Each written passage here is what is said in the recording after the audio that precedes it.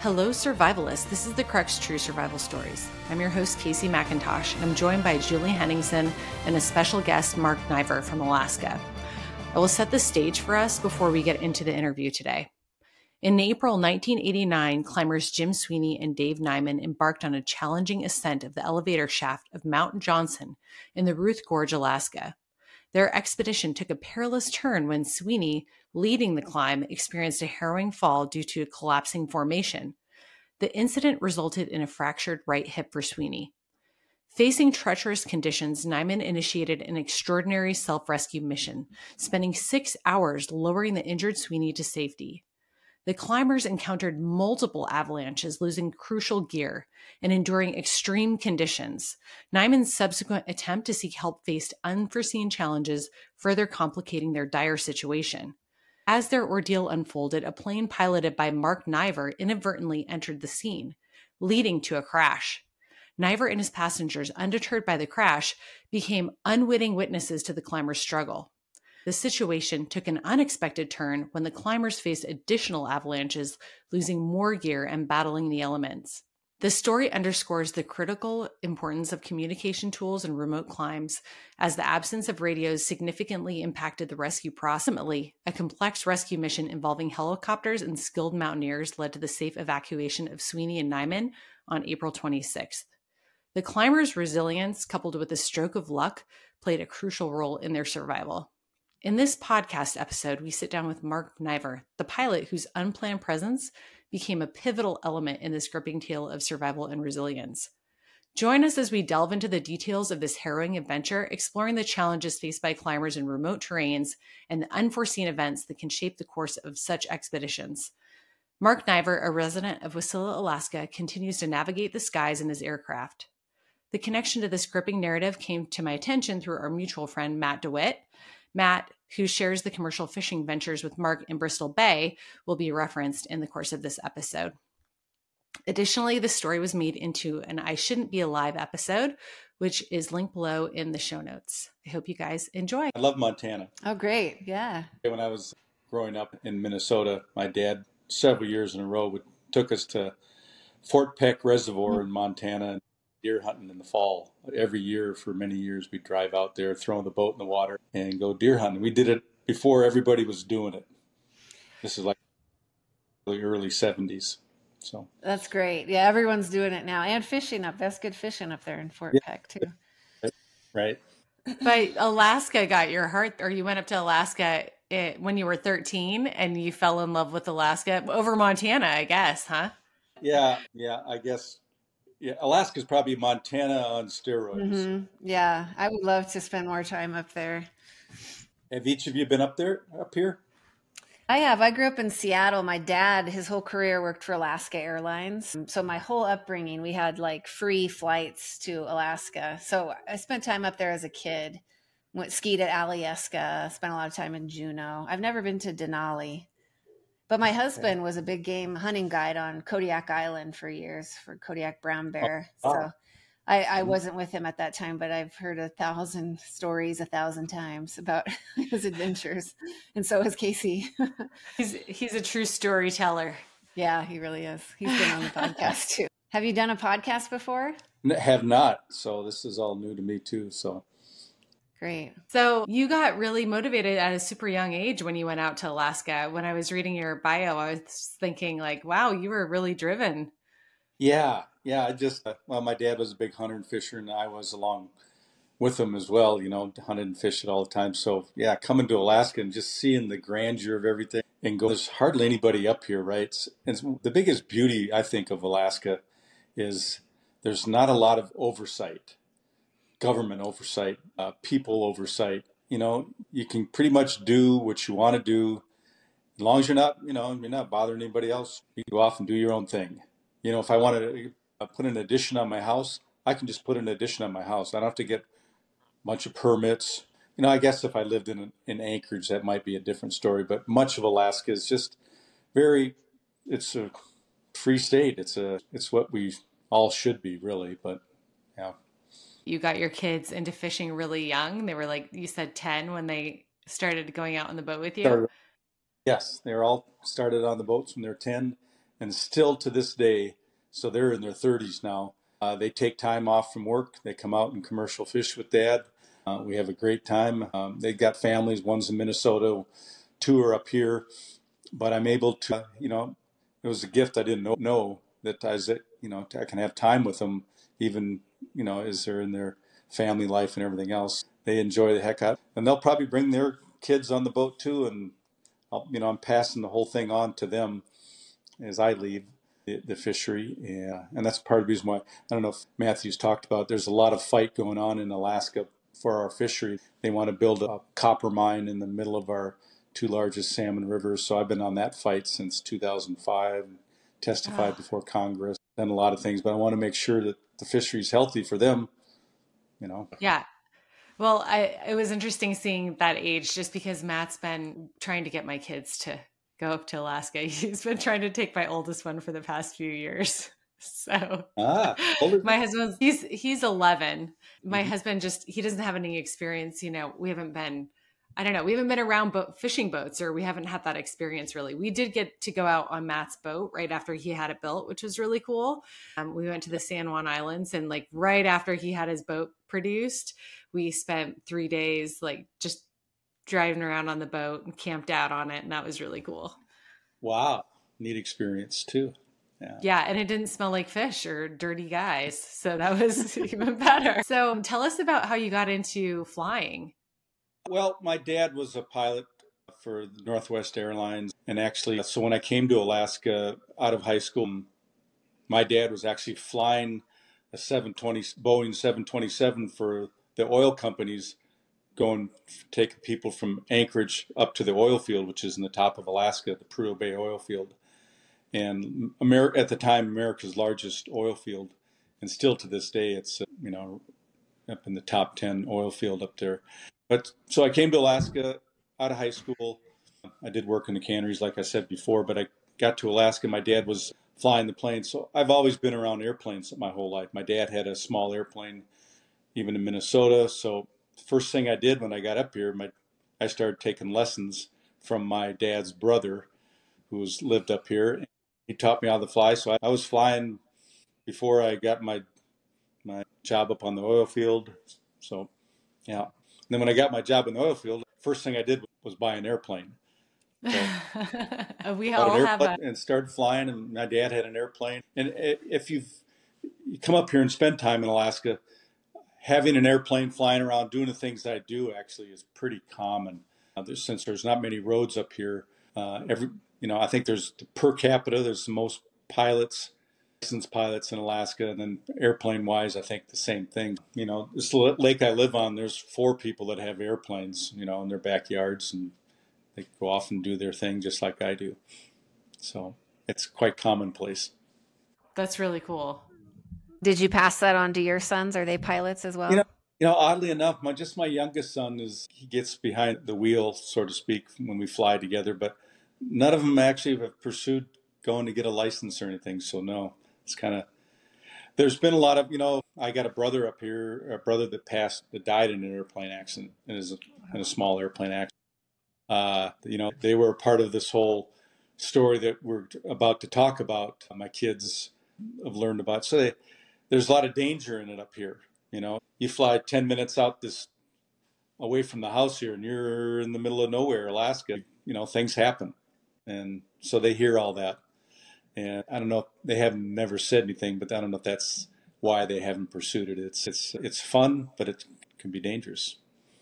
So, yeah, that's a long story to your question. That makes sense. Yeah, for sure. That definitely makes sense. That being said, when you're flying, do you bring safety supplies with you? What goes with you in your airplane? Yeah. Well, so there's a bit of the story to what we're going to talk about on the Denali, but yes, I carry survival gear, and yeah, it's a requirement. Nobody's around here checking you on that, but it's smart, right? Because like I said, you don't go very far. I've gone over here to the Prince William Sound. This is a few years before my Denali incident, but I flipped an airplane over there.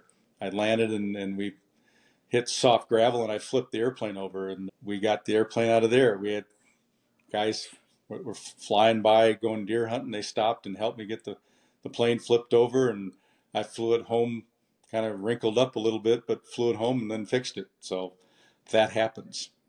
Wow. That's crazy. Yeah. Yeah, that's pretty wild. What year, what time frame are we talking about for this Denali story that you're about to get into?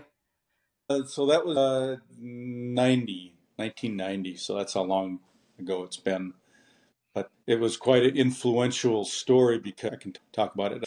Because of the accident, it changed a lot of regulations on how the climbers are now climbing on Mount McKinley, because we crashed right in the Denali Mountain climbing area. So back then, when we crashed, the climbers never had to have any kind of communication systems. Now they do. They have to have two-way, and it's much easier now with satellite telephones and whatnot too. But back then they didn't.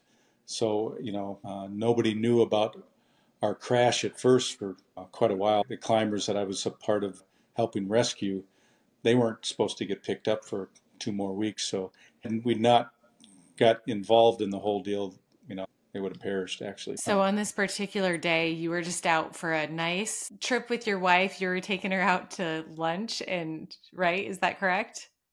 Yeah, I had taken her up to, it's Ruth Glacier. It's the Ruth Amphitheater. Like I say, it's right at the base of Mount McKinley. You're looking right there at Mount McKinley. But I'd taken her up there, actually proposed to her at the time, up on this in the same area. So I was taking her, and the story doesn't show it in the video, but I actually had a third person in my airplane, a lady by the name of Marie Dunkel, who worked with me up on the slope. The main purpose of actually the whole trip that day was to bring Marie up there. But, my wife wanted to go with, so we all three jumped in the airplane. And the reason why it's not in the show is that they didn't want to complicate the story. So Marie was left out of the story. So it was actually Marie, my wife, and I in the airplane. We were going to go up to spend an afternoon, and we were just bringing lunch with. And so you asked about survival equipment. So my airplane is a smaller airplane at the time. I forego bringing my survival equipment in order to bring Marie on the airplane. So that was part of the story. So we'd take off that day, Marie and I and my wife at the time, and the pregnant wife, as you know. So we didn't have survival gear with us. We just had lunch for the day. And your wife said the video said was 7.5 months pregnant. Was that with your first child? Yeah, with our first child, yes. Okay, yeah.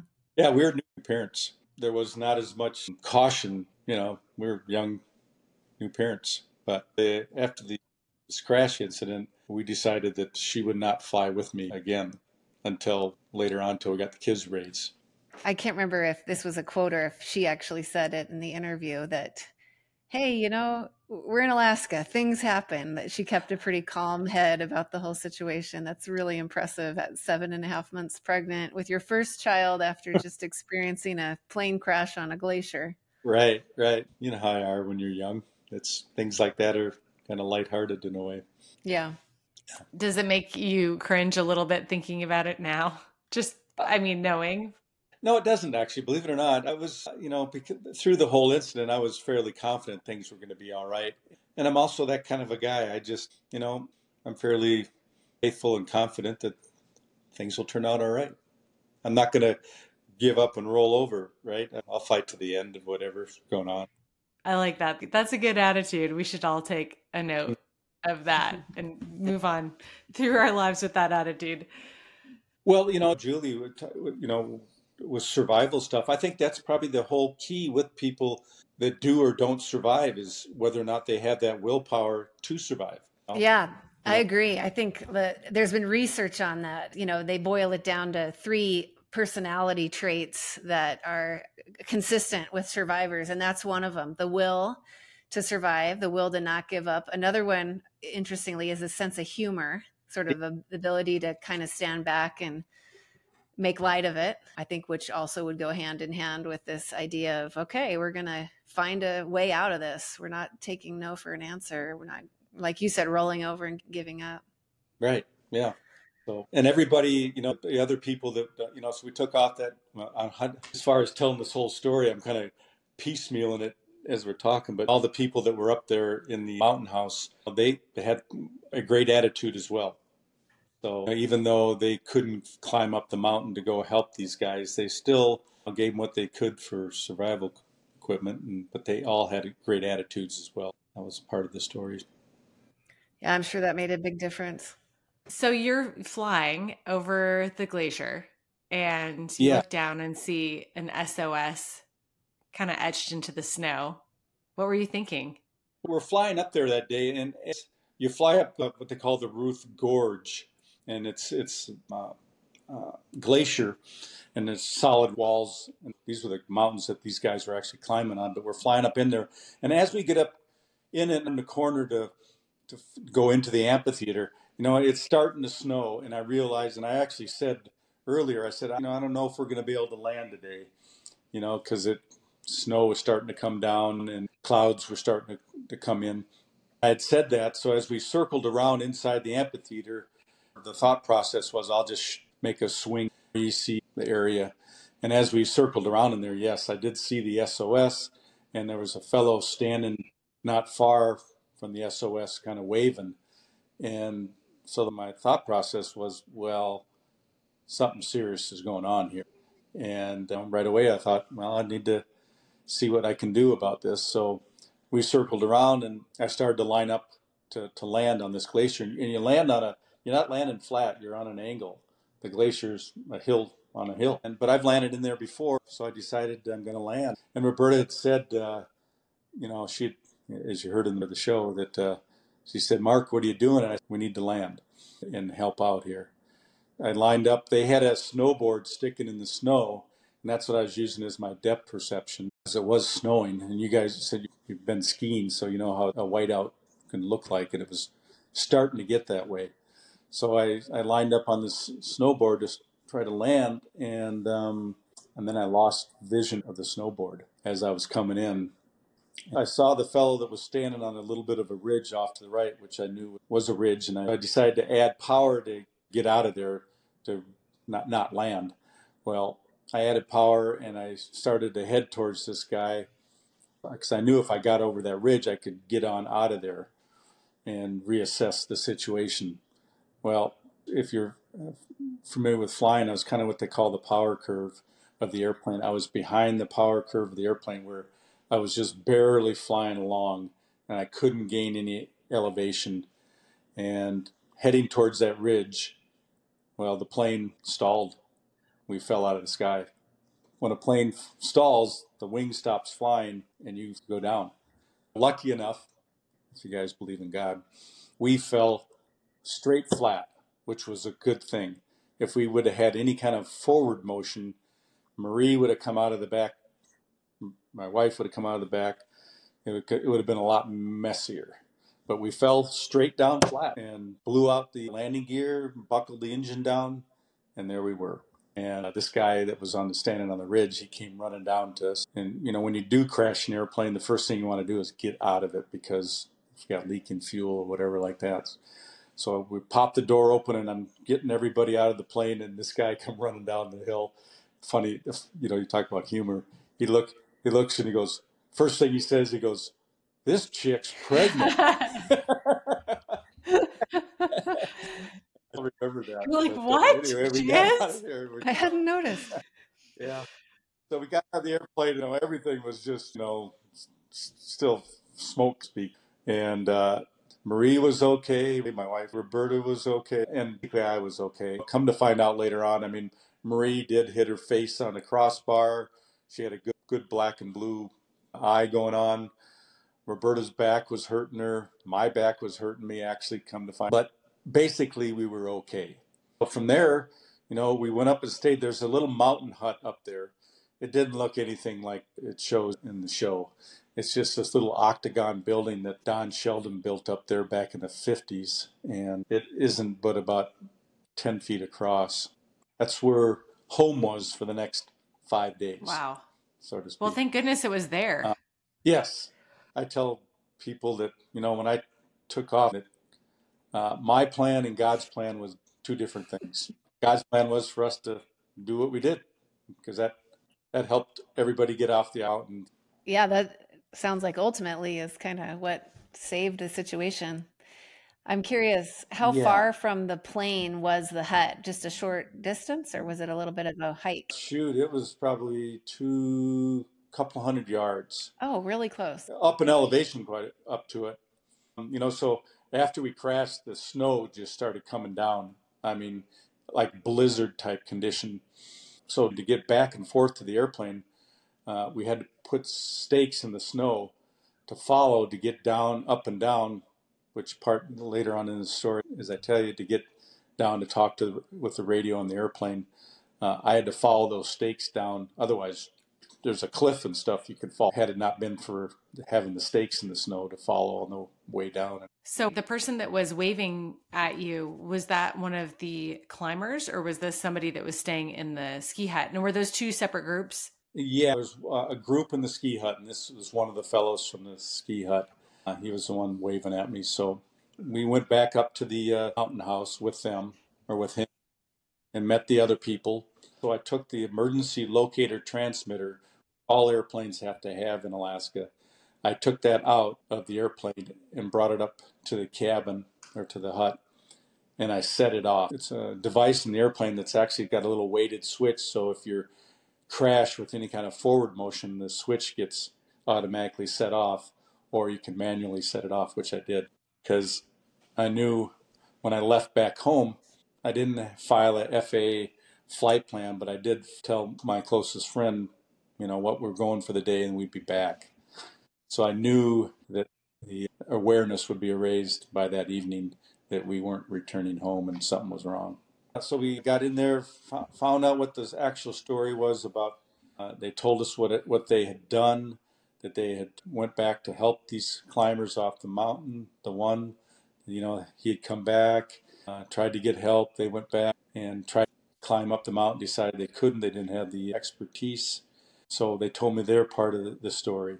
And then we were taking care of business at our end. We didn't have our survival gear, so we all doubled up in sleeping bags with the people that were there. They were supposed to get picked up just a day after after we crashed. So they were down in their food supply. In fact, for the 5 days, all we had was a cup of rice between all of it. So that's all the food we had. We kind of rationed it out. I started going down to the airplane, talking on the airplane, trying to send out a message to if anybody would pick it up. There's a emergency channel 121.5 that I got on and trying to get a hold of people and could not, But I knew we crashed on a Saturday, and I knew on Monday the plane that takes me back and forth to work to the oil field, which my dad is a pilot on that plane, the 727, would be going by about 9 o'clock in the morning on Monday. And I knew by then the cavalry would be noticed and everybody would be looking and tuned. Was the reason that you weren't able to radio and transmit and be heard was because of the terrain? Is that right? It was just you're too in there? Yeah. So you'd only be able to communicate with someone if they were directly overhead? Did I understand that right? Okay, correct. Gotcha. Yeah. What they call the Ruth Amphitheater. It's a huge area, but you're kind of in an enormous bowl. So yeah, the radio signal's really just kind of going up. And the plane back and forth to the oil field goes directly right over the top of this, every 5 days. So, Mark, could you, for the people that haven't watched the I Shouldn't Be Alive episode yet, I'm sure they all will, but can you give them a little bit of a recap of what the climbers were doing and what happened to them before they were the ones that wrote SOS in the snow, presumably, or maybe it was the skiers in the cabin. Skiers in the cabin were the ones prior to us getting there. The climbers, they got caught up in an avalanche on their climb, and one of them was busted up. And so the one that wasn't, he made his way down the mountain, skied back to this mountain hut. It was 7 or 8 miles up the glacier, and tried to get these folks to help them. So he stayed because he was pretty exhausted, really. The two people followed the tracks back to the base of the mountain and looked up and decided that they didn't have the expertise. There was avalanches going on. They just decided that they weren't going to help. So they came back to the mountain hut. They put the SOS in the snow. Also, the climber that wasn't busted up, he headed back to get back up the mountain to, get back with his buddy that was busted up. So their story, if you're not watching the show, is, every night, after we got there, especially, every night that they're trying to get themselves down off the mountain, they're getting avalanched on every night. You saw the one part where they got thrown down inside the crevasse. Amazing. That happened actually at night. They showed it in a kind of a daytime situation.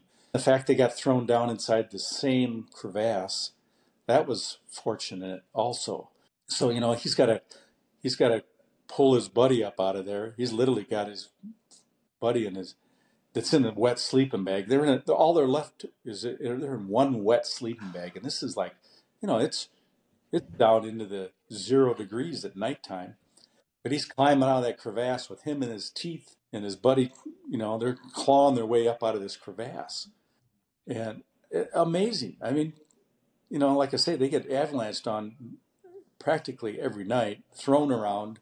It's like a marathon of just a beat down over and over and over and continuing to choose to keep going. Like, I'm not giving up. Yep. Unbelievable. I'm not giving up.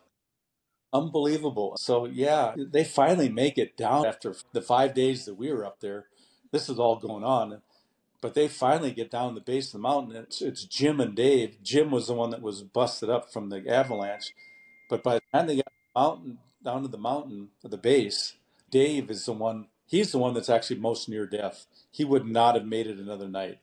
In talking to them after we all got off the mountain on this, he was the one actually more close to death than Jim was, the one that was busted up in the avalanche.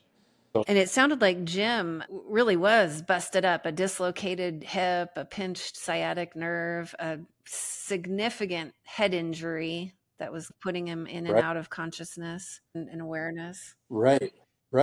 Yeah. And there's a whole storyline between those two.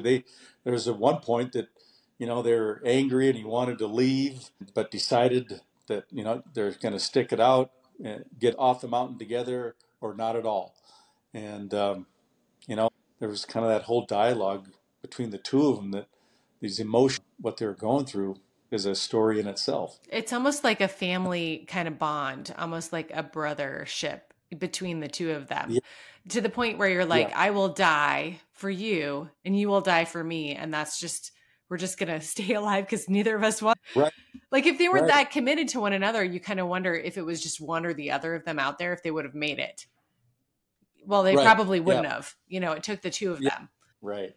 Yeah. And then the odd thing is funny thing to the story, after they got off the mountain, there's actually kind of a discourse between the two of them. Jim, after kind of settling down after it all, he had a resentment towards Dave for that. When Dave left him to go back to the mountain hut, Dave got a resentment about that. And they actually didn't talk to each other for about 10 years. That is so interesting. I was actually going to ask about that because I was just picking up a little dynamic like that, even from I shouldn't have survived. Mm-hmm. Yeah. So I'm curious, though, thinking about that, the fact, and correct me if I'm wrong, but the fact that Dave went back is the only thing that saved him, because that's what eventually alerted you to the SOS and the plane being on scene. Right. Okay. Yeah, and I think that's ultimately what brought them back together. But for the longest time, there was a resentment between the two that kept them speechless for a while. Yeah. Everyone process is different, and I can't imagine what kind of psychological effect living through that experience would have, on so many different aspects. So yeah, very unpredictable, I'm sure. Yeah. So we go back to the mountain hut for those 5 days. I'm going down. Finally, on Monday morning, the plane, what they call the BP charter, flies over, and I get a hold of them. And, the very first thing I hear was, hey, Mark, because I knew the whole flight crew because my dad was a pilot. So it actually wasn't my dad who answered the radio. It was one of the other guys. His name was John Lane. And so I quickly tell him what has transpired. And then my radio of my airplane, the voice synthesizer of the radio, goes out to where they can't hear my voice, but they can hear me clicking. They try to talk to me, nothing's happening, and I'm just clicking now. So the military flies over that evening. I can hear the plane flying around and around. So I get on, go back down to the airplane, follow the stakes in the snow, blizzard. This is a blizzard the whole time we're up there too. You can't see 10 feet, kid you not. So anyway, I get back down the airplane, get on the emergency channel, and the military's talking to me. So they say, okay, 8 o'clock in the morning, 6 o'clock at night, we're going to fly around here and we're going to ask you questions. You're going to 1 click yes, 2 clicks no. So for the next 5 days, 8 o'clock in the morning, 6 o'clock at night, they fly over and I'm answering questions that they're asking about how we're doing, what's the weather doing, is everybody okay? And they're telling me things on the radio that, well, they're going to set up a crew of people on the base of Ruth Glacier, which is like, it's about a 20-mile long glacier, but that's how bad the weather is. They got people set up. If the weather lists, they're going to come in and get us. So we keep this up for 5 days. And so what's happening, that come to find out later on, is that military's flying around with their C-130s. They got Chinook helicopters up above the clouds. That's what's causing the avalanches on Jim and Dave. No way. That's something to resent right there. Maybe that's what he should be resenting. Yeah. Wow. So after 5 days of this, we're having 1 cup of rice a day. My wife is actually starting to leak water. That's out. So scary. So scary for her and you. Yeah. But then again, like I say, we kept a good attitude about it. I was certain that we were going to get out of this, us. I was really more worried about those, the climbers.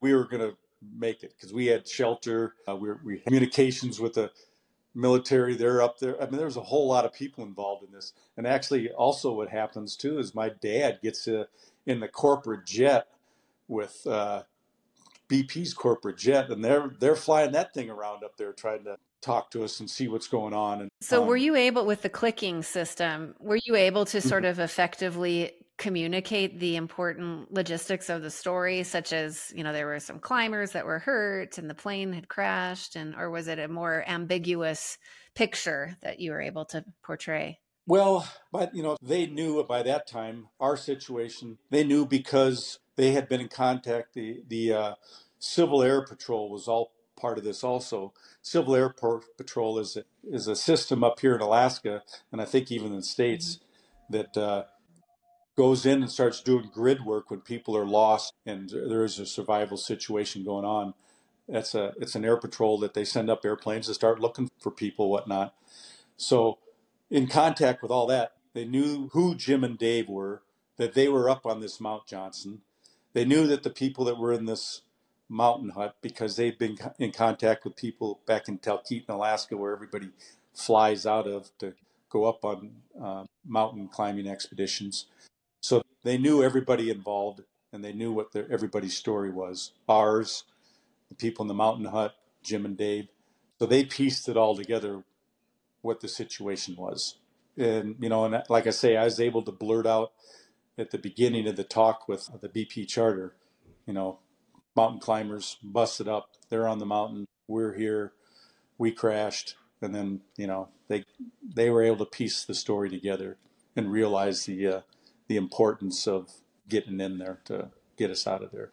On the 5th day, we're out of food by then. And I just went down to the airplane, talked to the military. They said, weather doesn't look good. It's going to be a while longer. So I go back up, tell everybody in the mountain hut, and actually Roberta does kind of start to lose it a little bit then, because it's starting to be a long time now. But so after that happens, miraculously, a hole in the cloud literally opens up above us. And at that particular time, Dave and Jim had gotten down to the bottom of the mountain. A hole had opened up of weather above them. Literally a hole. And the military was literally hovering up there with Chinook helicopters. They come in that hole. They land on the snow right by us. We go shoveling down there. We're up to here in snow trying to get down out of the mountain hut, down to the helicopter. We get into the helicopter. Jim and Dave get into the helicopter where they're at, up and out. Everybody goes, the weather closes back in. You could not get back up there for 2 more weeks. Oh, that's so wild. That's amazing. Off to Talkeetna we go. Everybody heads off to the hospitals. We're checked out okay. Jim and Dave are in the hospital dealing with their deal. Several days later, we go to meet Jim and Dave in the Anchorage hospital. And 2 weeks later, I hire a guy out of Talkeetna that does these kind of things to go up there and get my airplane off the mountain. How does he do that? How does he fix it and then fly it, or how does that work? No, he's going to go up there, and when he goes up there with a helicopter, actually a helicopter outfit. It's not his helicopter, but he goes up there with Saloy helicopters. They got a big enough helicopter that can lift my aircraft. So they land up there, and all they could see of my whole airplane by this time, after 2 weeks of snowing, they could see that much of my rudder of my airplane, and that was it. Wow. So this guy had to shovel out my airplane. They ropes to the wing roots of the airplane, and they lift it up, and they carry it back to Talkeetna, Alaska. I think I sent you a picture of it, Casey. The airplane. I know that you sent me some pictures. Yeah, I think you did. I was wondering, how much did you really have an opportunity to talk to Jim and Dave when they got back down? Was it just the timing on this thing seems just unreal. Yeah, well, we got to talk to them in the hospital a little bit, and they're thankful, obviously. And I kept in touch with the two of them initially for a while, and then we just kind of drifted off, and everybody started doing their own thing. And then, a few years later, Jim got a hold of me about doing this Shouldn't Be Alive story. So I said, yeah. What was that like? The whole reality TV thing? What's the reality of the reality TV show production? Well, you saw the show. So one-way mirror, and the camera's behind the runway mirror. So it's so you don't get kind of stage fright in front of a camera, right? So they're just asking questions, and I'm standing in front of this mirror, or sitting in front of this mirror, and the camera's going behind, and we're telling the story, and they're piecing it all together, going back and forth between us and Roberta at the time, Dave, and yeah. It's too bad they didn't give you the opportunity to play yourself in the show. That would be kind of fun, I think. In the show? Yeah. I mean, why not? Give me a chance. Right. Yeah, exactly. I mean. Yeah. So, the hindsight of it all, would have been to circle around and realize the severity of the weather and everything, go back to Talkeetna, let the professionals know that fly in and out of that mountain area all the time. And, they probably could have done something a little quicker and different. That's all hindsight. But, and also from there on out, anybody who climbs up in that area has to have two-way communications. Yeah, there's a lot more surveillance, so to speak, and accountability for what goes on the mountain. It was up until then, it was kind of just really freelance. You could just go fly in there, and people are climbing all over, and nobody had a track record of who's up there and for how long and all that. So that all happened. And I wonder, since that was 20, 25 years ago, there's probably more recreational use of that area, more people coming and going. And is that true? Is it a busier place? It's pretty expensive to do all that stuff. I think now you have to actually put like some sort of a bond money up, because things can get expensive. I can't imagine what that whole rescue operation for us, that was hundreds and hundreds of thousands of dollars with aircraft that were involved and people and everything else. So not that you have to put up that kind of money, but you have to put some money up. It might be less actually, because it's a very expensive operation that you're doing up there, because you're so remote. Is that one of the changes that came out of this incident, the institution of the bond? I don't know for certain on that, but I know following goes on up there. It still kind of interests me years later because of our incident. When I hear of accidents and stuff that are happening up there, I kind of tune into it a little bit closer because of that. Yeah. So to answer your question, I don't know if the bond money now was because of our. I wouldn't be surprised. How did this whole story change your perspective on life in general, would you say? I still fly, right? And I still go do never changed anything. I guess just the perspective I talked earlier is that for us being husband and wife and having kids, we wouldn't put us all in the plane together because accidents do happen. So that changed. But yeah, I don't know. Flying in Alaska is dangerous. You just got to be prepared. And yeah, I don't know. Life's still the same. I'm still a carefree kind of guy, so to speak. You know, Do you feel like it's made you a more conservative pilot at all? Or were you pretty conservative to begin with? I'm pretty conservative, but there's a saying up here: there's old pilots and there's bold pilots, but there's no old bold pilots. So yeah, I probably became a little more conservative in my flying. Yeah, I took all my sons up to this area. My son that was in my, that was my wife was pregnant with. I took him up there on his 18th birthday. We spent the day. I took my other two sons up there one at a time. I wanted them to see because I knew the story. That's cool. The perspective that I have from just listening to you tell the story is almost like this piece of just the feeling of things are going to work out like they're supposed to. You know what I mean? Like you had to wait, but you had that patience, and then everything worked out kind of like it was supposed to, right? Had things shifted just a little bit before or after, say you hadn't been flying over that SOS when you wouldn't have even known that it was there. Or had the weather not shifted just in the right time when these guys came off the mountainside, nobody would have made it out, probably alive at all. Right. You guys had no more provisions, so everybody would have died. So it's pretty crazy. Yeah. Like the story could have been a whole lot different, but like I say, I got a faith in a higher power, so I felt confident that things were going to turn out.